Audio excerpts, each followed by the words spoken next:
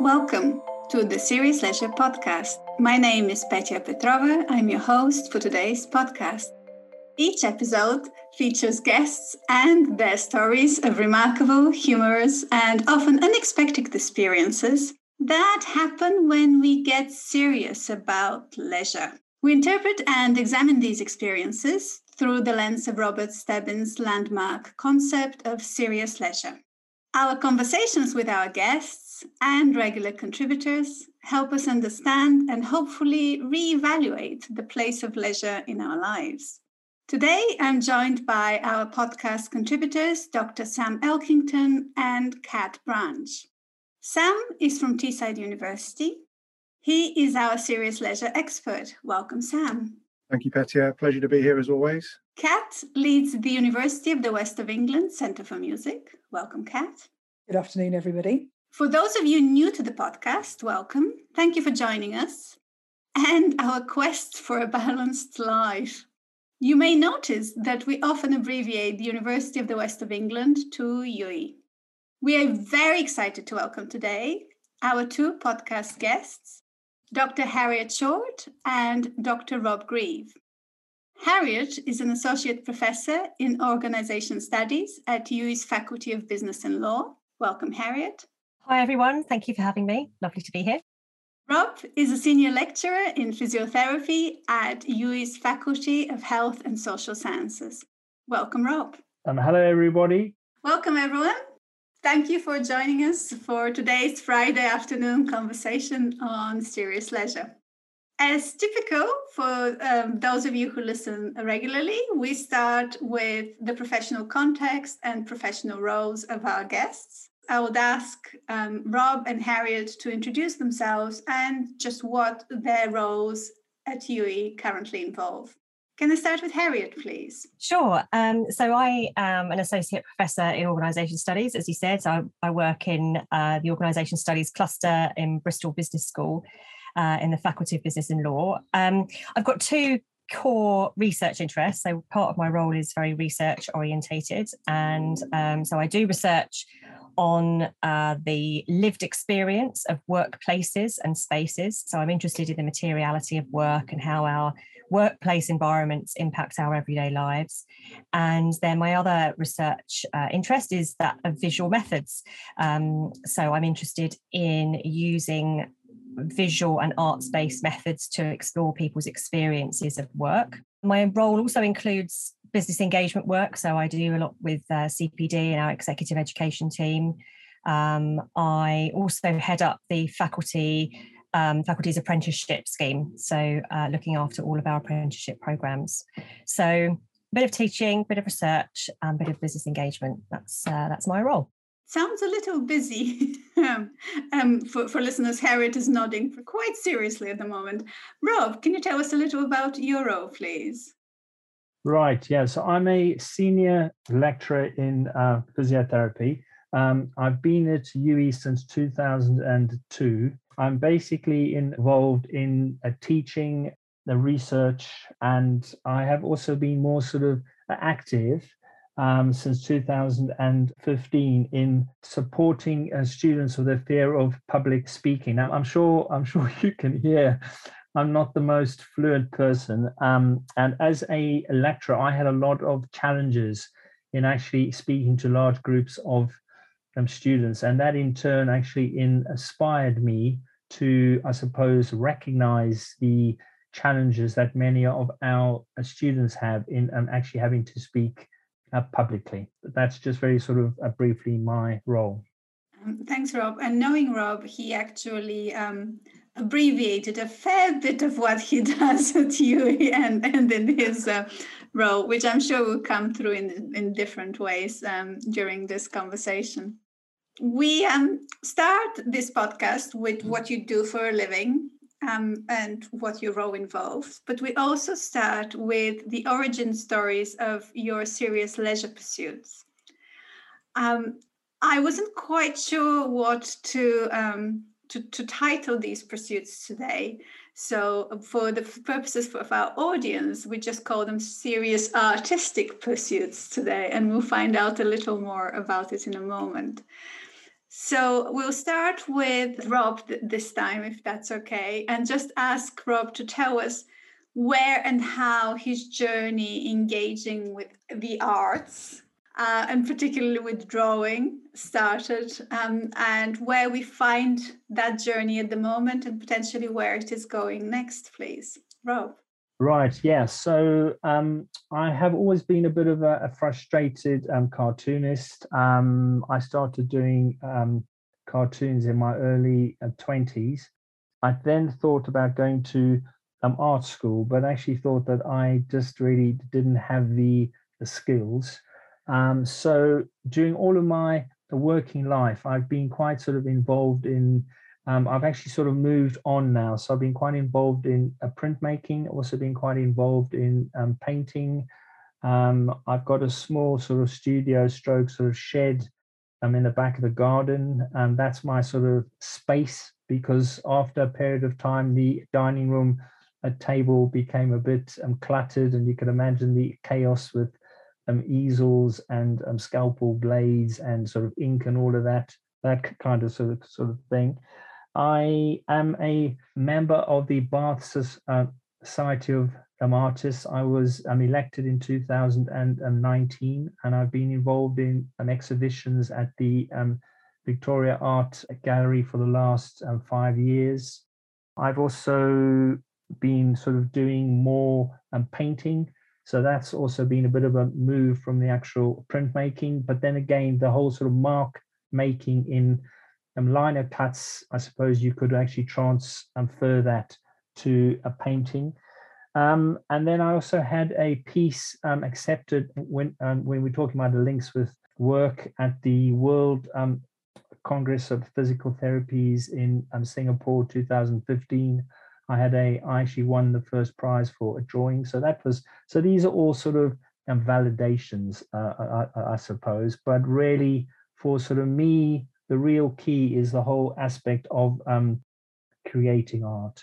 So, if it's recognized, I suppose that's a bonus, but that's not the main aim.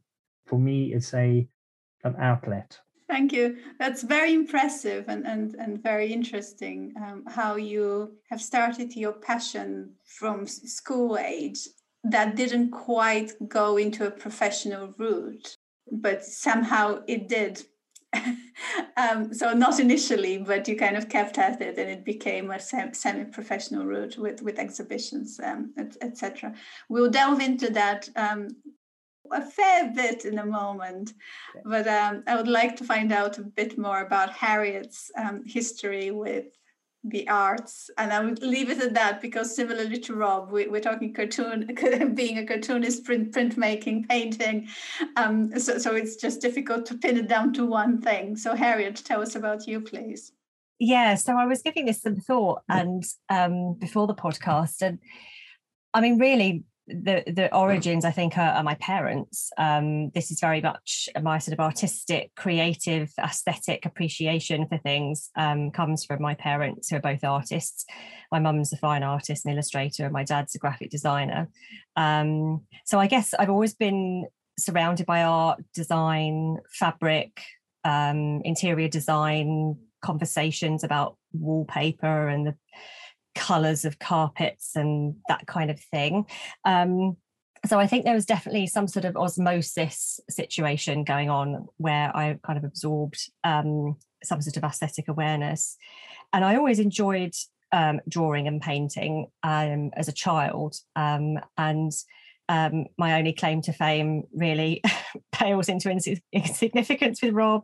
But I won the W.H. Smith Christmas card design competition about 5 years in a row when I was about, I don't know, maybe 7 to, when I was a bit older and not really interested in it anymore, but kept drawing designs for Christmas cards and winning. So I met, Bob Holness and Andy Peters and Jane Asher at various events to celebrate the artwork.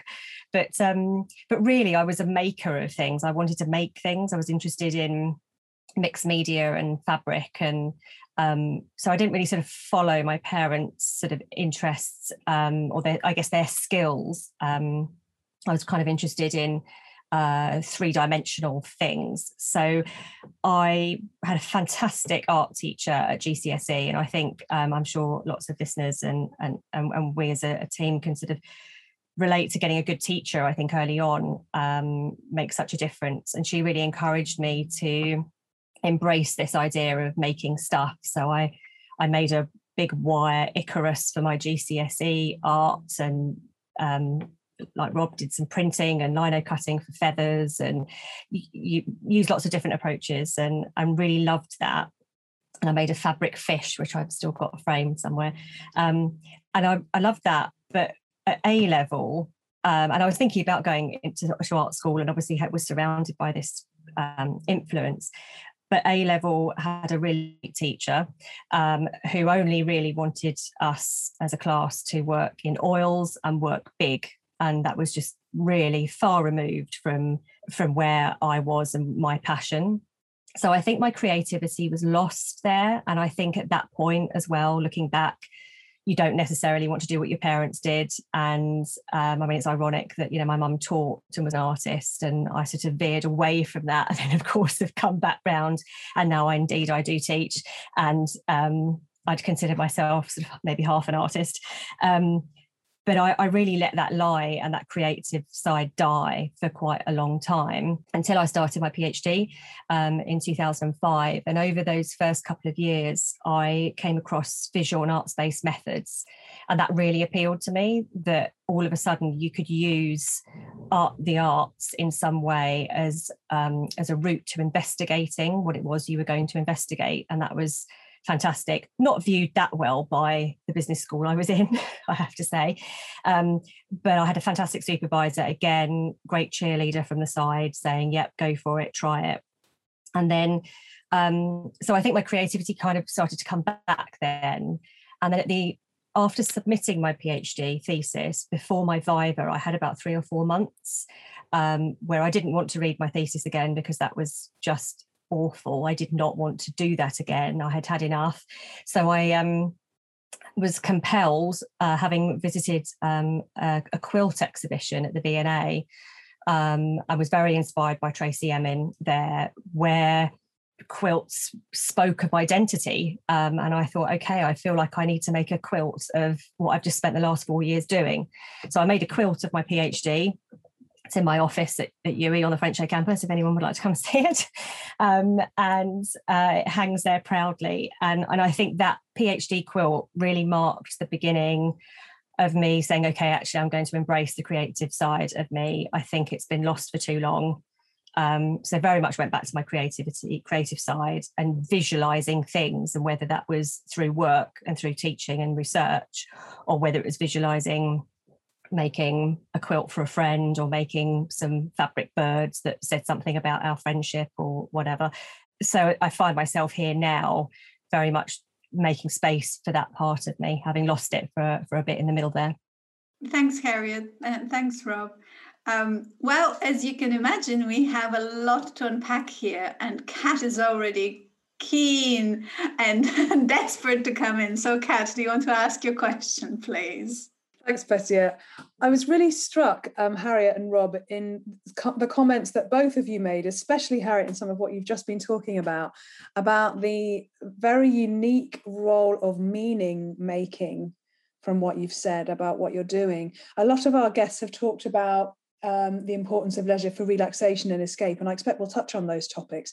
But the meaning-making aspect, when I think about that quilt in your office, Harriet, is really interesting, and I wonder if there's something unique about the visual arts that links to its use in this way to bring meaning. I mean, Rob, you talked about an outlet, and Harriet, just to make a quote from your PhD, that's such an unusual and extraordinary way of using your artistic skill.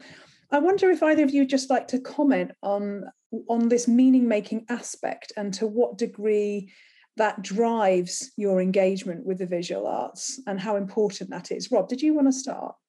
The whole thing about meaning, and I think one of the things that we might also be talking about is perfection. I think one of the things about art, for sort of me, art should be art for art's sake. And I have real sort of issues when we're asked to give a whole text about what our actual painting or what our work actually means. And for me, I really feel that art is such a subjective thing, and that each person should be able to make their own impression of what that art means to them. And also, I suppose you could also say what it means to the person who actually made it. Yes. Okay. Yes, I understand that, Rob. Because I think, in fact, the meaning making I'm thinking of is exactly what you've just articulated, that sense of the producer of the art, so you as the artist, expressing a significant meaning in what you're doing, not necessarily for someone looking at it to receive that. It's moot, but actually that the act of saying whatever it is you want to say, that in itself is enough. Which is quite interesting. It's not particularly about, you listed an extraordinary amount of artistic achievements, Rob, in your opening section, but Sorry. I loved no, not at all. It was, an extraordinary list, but interestingly, you said that was not the heart of it for you. It's actually doing it. It's actually making those pieces of art. And this is where I'm imagining that meaning is taking place. You as the artist are making something. And when I think about Harriet making that quilt, it's that same thing. I'm not imagining Harriet would take that quilt to a discussion and say, well, if you look at this quilt, you'll then understand various aspects. No, not at all. No. The value there is in fact the meaning that's come from the maker. I think one of the sort of problems I've often sort of had is, are you making art, or is there meaning for you, or are you making art that you know or think that other people will actually like? So there's this whole sort of internal dialogue that I always have. But am I doing stuff? Should it be maybe more figurative? Should I be less abstract? Should I be doing work that might give meaning, or I know that people might actually prefer? And that's always been, I think, a real sort of struggle that's actually linked to the meaning of what this art actually means to me. Quite curious. Having never engaged with any of the visual arts or artistic pursuits, it's never too late, I guess. I was just wondering, Rob, when you have this internal dialogue, and do you then make an explicit choice?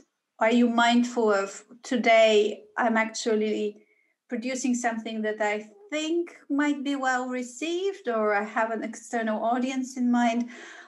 Or today I'm just kind of letting go and expressing myself.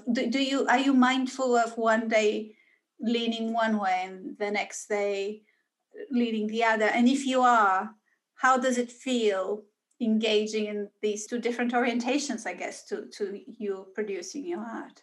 It's a tricky one, because I've always found it quite sort of easy to do a figurative stuff, but I've been trying to do more abstract work.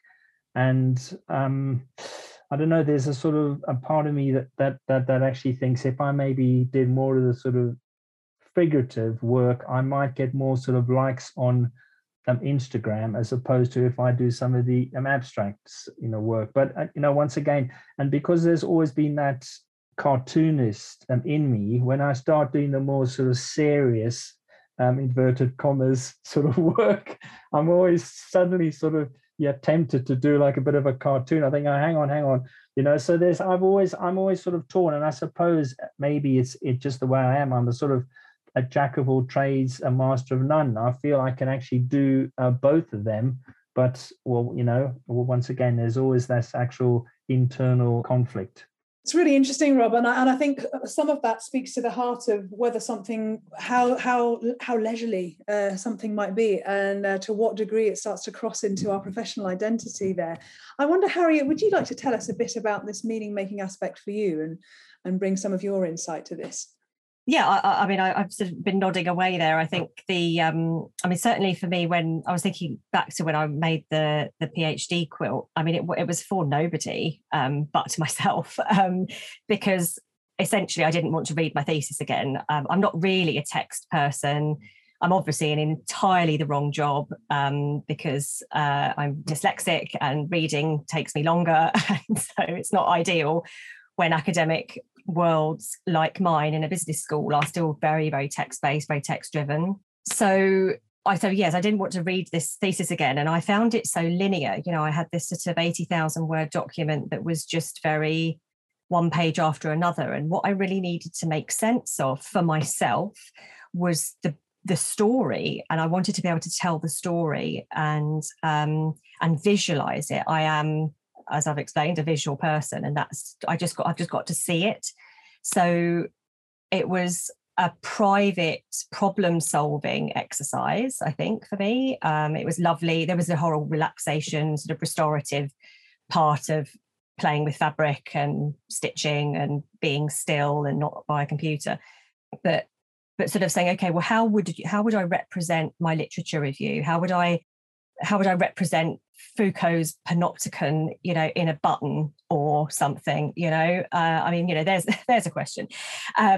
So and how would I represent a broken sense of identity in a piece of fabric? So I like that whole problem solving aspects of it, but it was very much to be able to have this massive thing that you can hold up and say, okay, with that in front of me, I can totally talk about my thesis now. I can absolutely tell you what is going on, the decisions I made, and I've got visual prompts. Whereas, I mean, I write loads of notes, when I go to meetings, I'm writing notes now. I never look back at them. I don't know why I do it.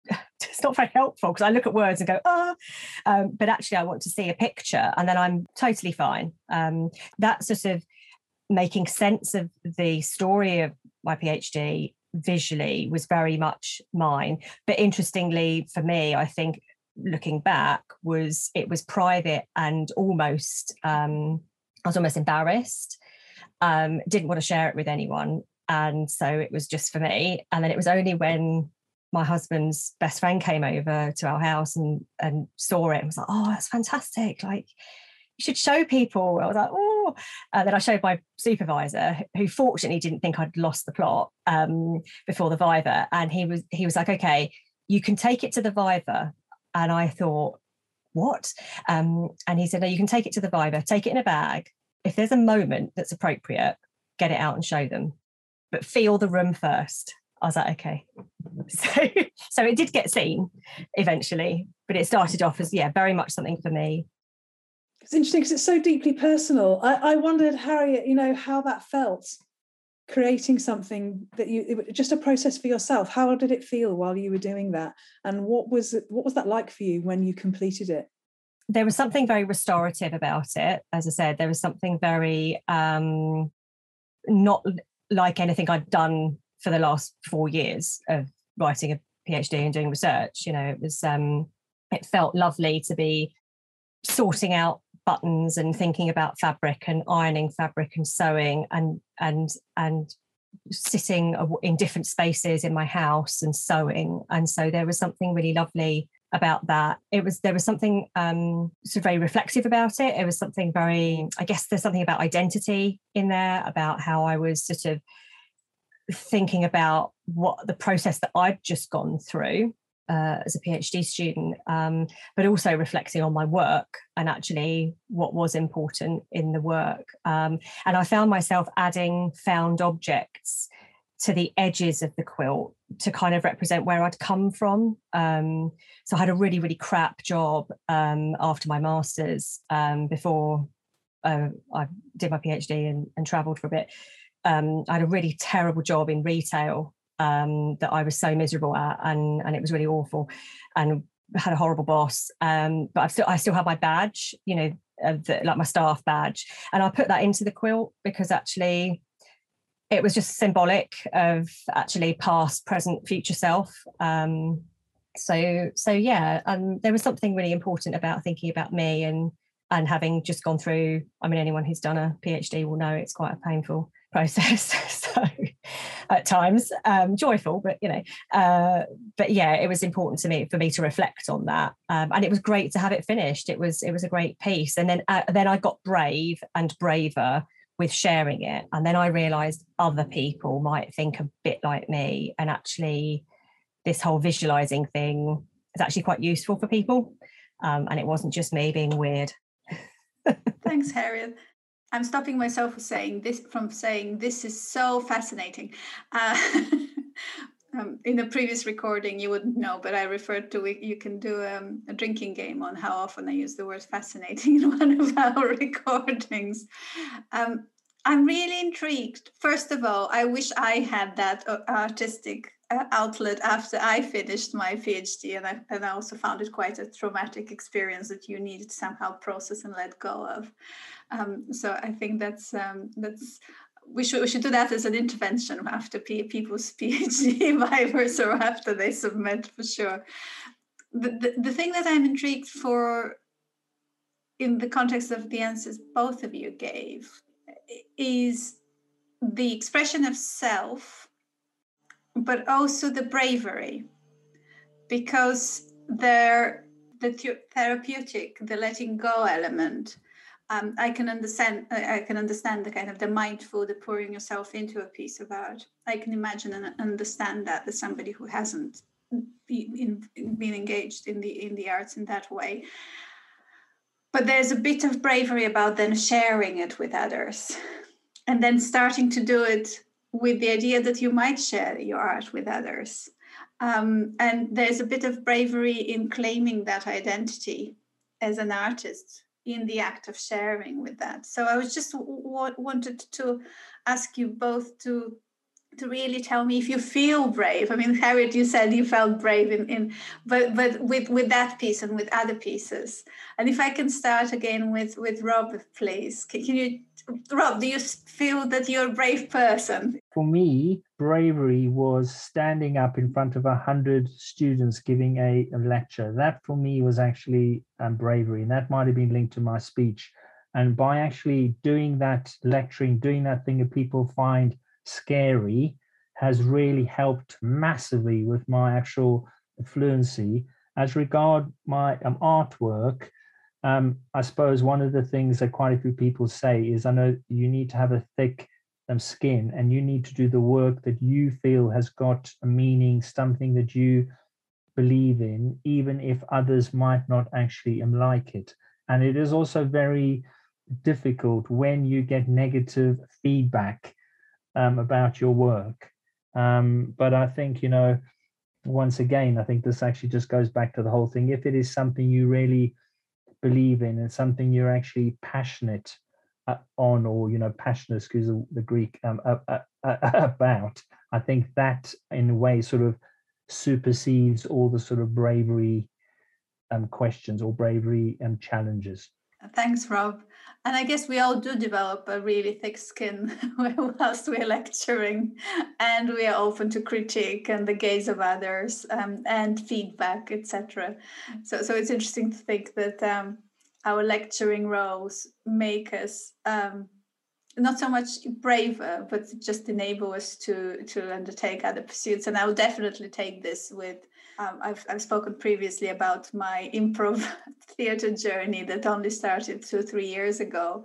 And sometimes people think it's quite scary, but I find I have had scarier lectures and workshops than actually, messing about in front of an audience doing theatre. So it's interesting to think of it in that direction. We often talk about how our hobbies enable our skill sets for work, and you're talking about it in the other direction. Harriet. Yeah, I think the bravery one's an interesting one, and perhaps is one that for me has grown. It's sort of an incremental thing. So what started with the quilt and was shared in the Viva with my examiners and was received so well, and I guess there's that validation from others that plays a part here. So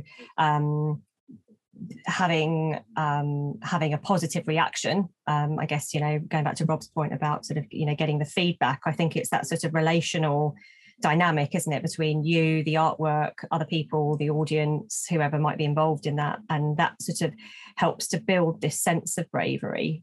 I felt pretty brave ignoring lots of other much more senior academics when I was a PhD student, when I said that I was going to use photography as a research method, which was then in business and management just like, what are you doing? That's so left field. I mean, sociologists, anthropologists, they've been doing it for years. That's okay. But because I was in a business school, and it's sort of and I don't want to be disingenuous to sort of business schools, but, you know, it's sort of seen as kind of serious, you know, it's sort of a serious place. It's about business and organizations and that kind of thing. And where I was doing my PhD, you know, it was pretty traditional, pretty traditional business school. And so the idea that you'd be using visual methods, and my PhD was on hairdressers. So I think, you know, that was like really left field. So they were just like, what? So hairdressers for a start as a context, and then you're using photography. So, but again, it was having that PhD supervisor, that research mentor who really sort of propelled me forward, and then finding other people who were sort of carving their path too. And I met Professor Samantha Warren at Portsmouth University, and she'd been using visual methods. She and I are sort of now best buds and, you know, write together all the time. But I remember meeting her and getting very drunk talking about arts-based methods, and wasn't it really fantastic? We're going to change the world, you know, business and management methodology and all this kind of thing. But again, that relational thing was really important. And I just think for me, just being able to do little bits now and then, and experimenting a bit with your audiences. You know, I took a mind map that I'd drawn with pens, you know, on a piece of paper instead of a PowerPoint, to a university validation panel for a new program the other week, and I wasn't laughed out the room, and somebody else liked it, and actually it was really helpful for people to visualize certain aspects of the new program. So you just never know, and it's all those little things, I think, that sort of knitted together have created a space where I'm now like, you know what, this is actually inherently part of who I am, and so I am going to embrace that and go with that, and I feel much braver than I did, you know, 15 years ago.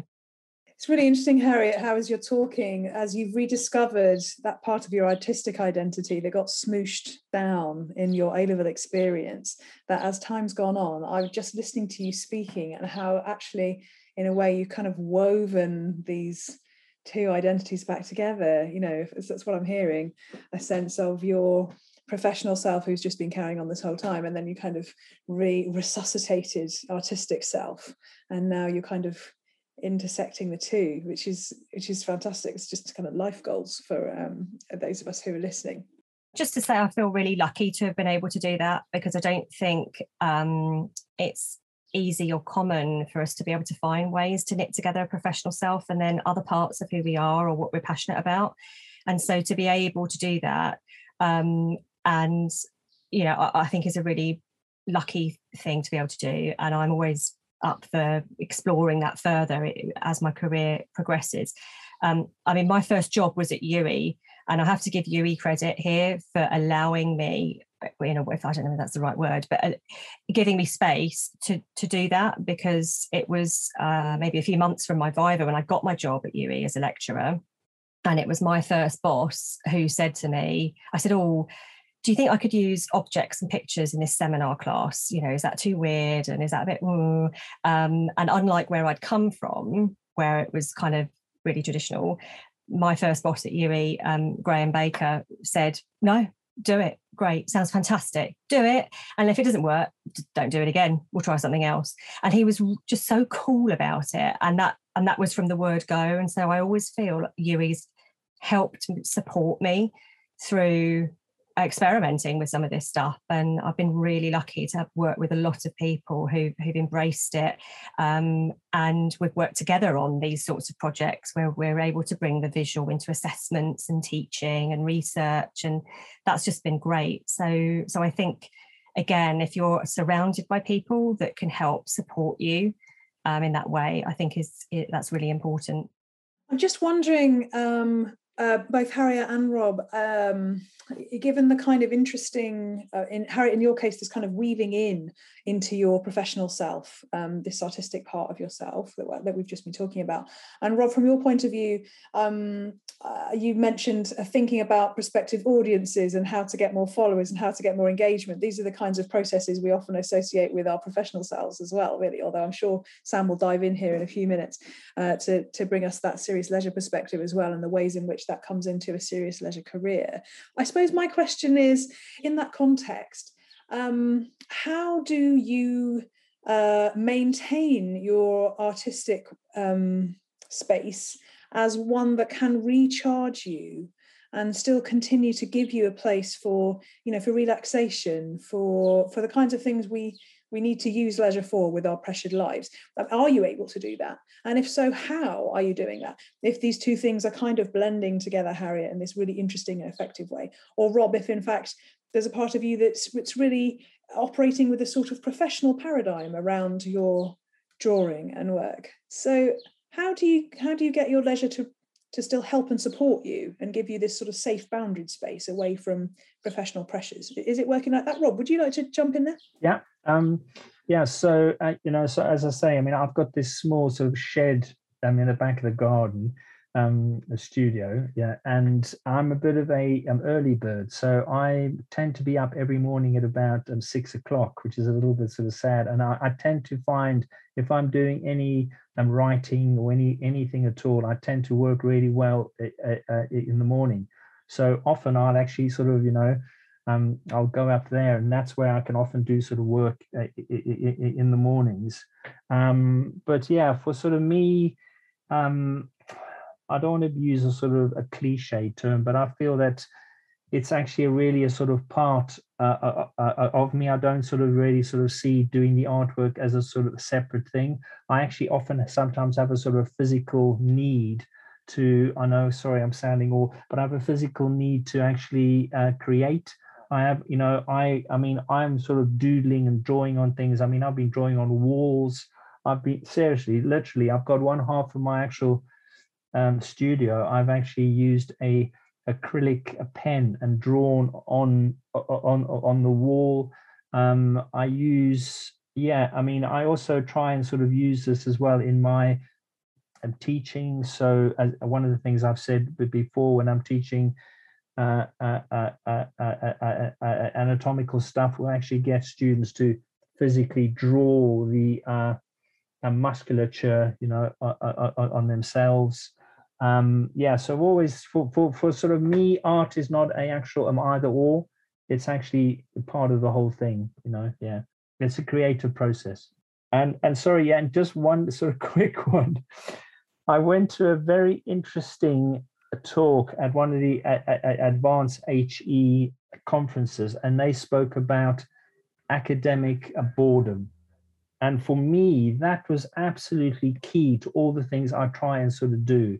So when I'm involved in teaching, seminars, any of these kind of things, try and make the work we do, make it not boring, because there's nothing worse than actually boring students or making students bored. So that's, anyway, sorry, that's going off on a bit of a tangent, but trying to be creative and trying to do things differently. Yeah, that's really my take.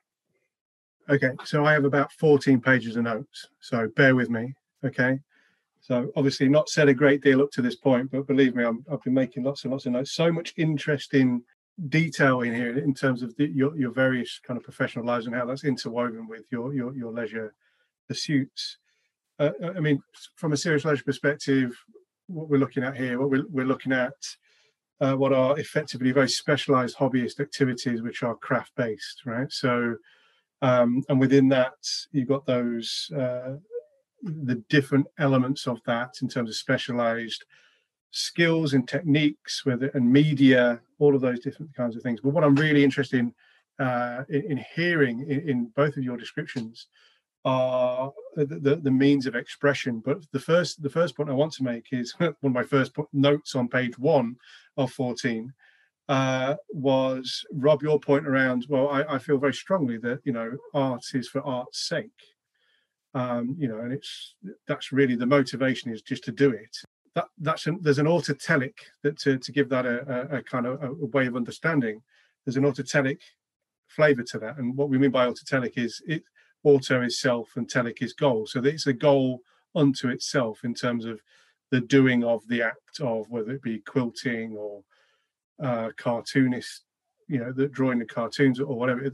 Fundamentally, it's about just the doing of the core activity. But in the doing of the activity allows you to do different things. So you've both talked about, I've made notes around, it's a form of communication for both of you, but in different means. So communicating ideas around PhDs, or connecting ideas, and Rob trying to communicate in different ways through different media. But what it also is, it's the different means of representing those ideas and your work and yourself, different ways of acting as professional or as artist, or so different ways of doing that, and different forms of expression of a certain expertise in a certain medium, as well as your expression of a certain facet of your identity in relation to that. And I also wanted to pick out this idea of, and you were both very clear on this, I think, in terms of, well, it's about me and it's for me. And there's an element of authorship in all of this as well. So, I'm the author of the work. And, so it comes back to the idea of identity, which is a core component to Serious Leisure, is we identify very strongly with the core activity, but the activity, i.e. what I was talking about earlier on about that autotelic nature, in the doing of the activity, it becomes an expression of who I am. And what I deem to be important and valuable, and how I want to be seen. And another really nice point that Rob was making about, well, am I doing this for likes, in terms of being accepted by other artists, in terms of the quality of my work or the nature of my work? And in Serious Leisure pursuits typically built around a unique social world and a unique ethos within that social world. And that acceptance and recognition through those social worlds is often an element of that. But is it a core motivation? Well, I would suspect, based on your first point that you made and you started talking about, probably not. And certainly not for Harriet, because it was something that you kind of reclaimed as a form of maybe expressing a more authentic representation of who you are. So I guess, we're picking out all of the key components here. There's certainly a need for perseverance and significant effort in terms of honing those skills and techniques, and you've left parts of that and come back to it, and that kind of enduring kind of non-linear leisure career-like involvement is there for all to see, and how you've explicated that and talked about that. But a question I wanted to ask then of both of you after all of that is, how much of this is about reclaiming a sense of identity in relation to pursuing this Serious Leisure pursuit alongside your work, or how much of this is about exploration, so the art of the possible? Because I can hear both kind of in what you're saying, but I would be really interested, because that's part of navigating that relationship between leisure and work, isn't it, in terms of, well, what part of my identity am I trying to express here by doing this? And I just wonder whether you wanted to make a comment on that, and whether it is about reclaiming a part that's lost, or whether it's about exploring new parts of yourself that are maybe more authentically you. I'm kind of opening that up to the room, I guess, in terms of Rob or Harriet wanting to jump in. I can kind of hear both in what you're saying, but again, I'd be interested in your views and thoughts. Yeah, I think that's a really interesting question, and it's it's only when people start asking you these sorts of questions, isn't it, that you start to think about it in more depth. For me, definitely reclaiming a sense of my identity that was lost. I think that's front and foremost for me, because, as I said at the beginning, being creative and this aesthetic appreciation for things is an inherent part of who I am. And I can see myself now, and all my professional interests, and all that I write about, and all that I do, and all that I'm interested in.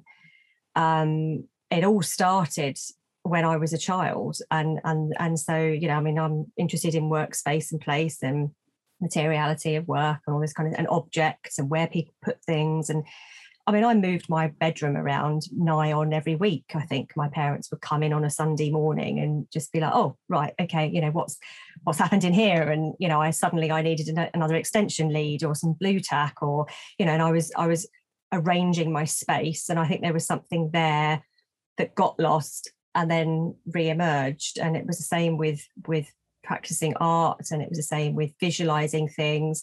There was a weird dip of resentment embarrassment, something being squashed out of me. I don't know. It was just sort of not good. And I remember looking at things on social media, for example, and being resentful of other artists and being resentful of, and thinking, oh yeah, okay, well, crowded market, you know, whatever.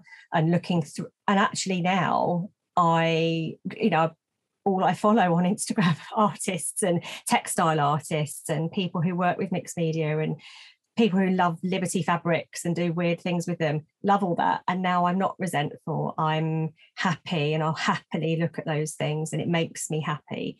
So I think there's a reclaiming and a centering of that, and an appreciation of the balance that I think I was out of balance for a while. I was all about doing and action and goals and targets and driven, and I guess none of us can really get away from that because we work in higher education and academia, so we are very driven by that. And I think that's a problem because we lose the other side of us, which is contemplative and still and reflective, and often arts-based creative practices are in that space and not the mad doing of emails and all this kind of stuff.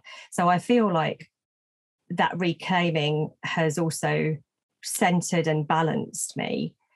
As for the exploration of the art of the possible, as soon as you said that, I'm not sure whether this is what you meant, but as soon as you said that, I thought, actually, there's a bit of that in what I do in my research, where I'm exploring now how much the organisations that I work with in research, for research purposes, for research projects, how much are they up for changing? How much are they up for embracing the visual? I mean, I was talking to Microsoft the other day with a picture, you know, that I'd drawn. Again, didn't take a PowerPoint slide, took a picture, and we had a really cool conversation about hybrid working, technology, and we just looked at the picture, and that was a really cool networking, interesting conversation. And so actually, there's space for exploration and bringing this. And again, I come from a business and management perspective in a business school. So it's very much like, actually, let's do things differently and explore what the visual arts have to offer for these sort of serious business people that we think might not like them, because secretly I think they do. That's really, really interesting. I just want to jump in here before Rob comes in for his side, because can't let it pass. You were talking about contemplative practices, you were talking about balance, and slowing down. And I think how much of this is about exactly that. It's a slower mode of being, you know, in terms of, you know, it's not that it's a meritocracy in higher ed, in academic practice, you know, it's fast paced, it's linear, it's all of these different kinds of things that we've been talking about. And actually it's counter to how you've been describing that. So for me, I'm sat here thinking, well, yeah, this is about slowing down. It's not a new concept by any stretch, but you can't rush what you're doing. You can't rush, you know, these different forms of expression and exploration, particularly when they're an authentic representation of who you are. So I really, really like that. I just want to make that point before we move on. Rob, you want to jump in here? I think that's probably going to be our final comment. Yeah. So I think for me, the key word is authenticity. And I know that's one of the terms that we've actually used previously. So I published a book last year called Stand Up and Be Heard, which is basically all about public speaking, because one of the things I was actually saying, you know, with all my sort of speech and all of those kind of things. And I also did all the illustrations in the book, which was a really, really nice sort of thing. But my whole thing about whether we're doing art, whether we're doing teaching and learning, whatsoever I'm actually doing, I really want to be authentic. I don't want to be perfect. And I think that's one of the things for me has been a sort of underlying process in all of my teaching and learning.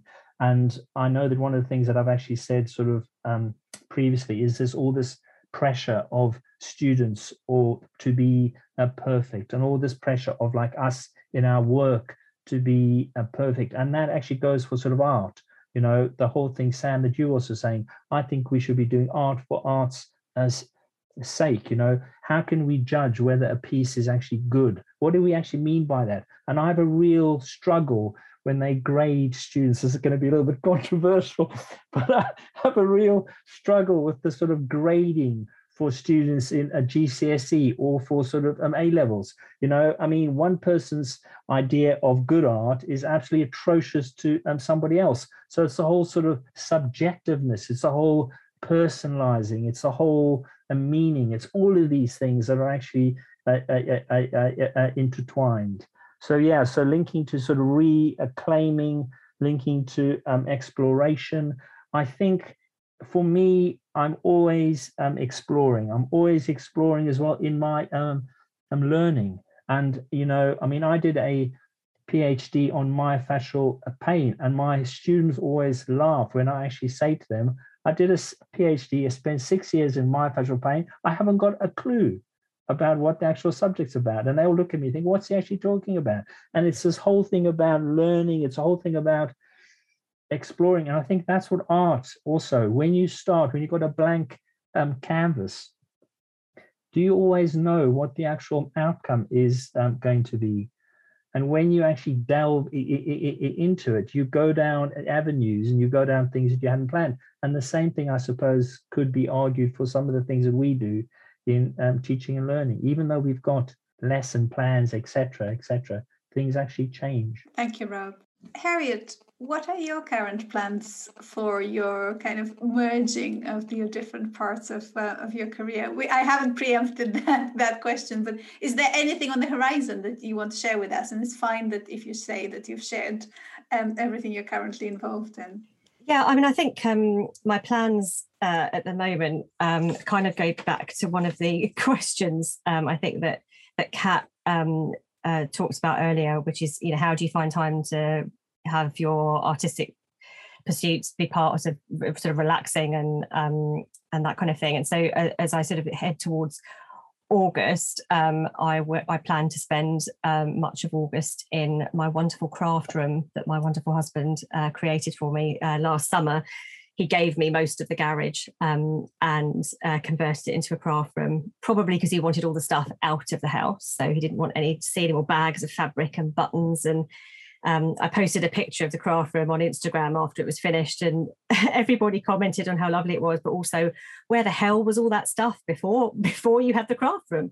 Yeah, one wonders. But no, I plan to spend time there making things for me and that aren't related to work, but I do have to work quite hard on that. I did find myself at a freehand machine embroidery course a couple of years ago, and as part of my leisure pursuits, and I found myself doing a freehand machine embroidery picture of Bristol Business School, no less, as a response to me making sense of a project that I had a big research project that I'd just done on the building, a big post-occupancy evaluation project. And I found myself just making this picture, it was almost like the PhD quilt, kind of representing findings around transparency and visibility in workspaces, in thread and different coloured threads and all this kind of thing. And I did sit there and think, what are you doing? Like, why do this? Because I was still really connected to work.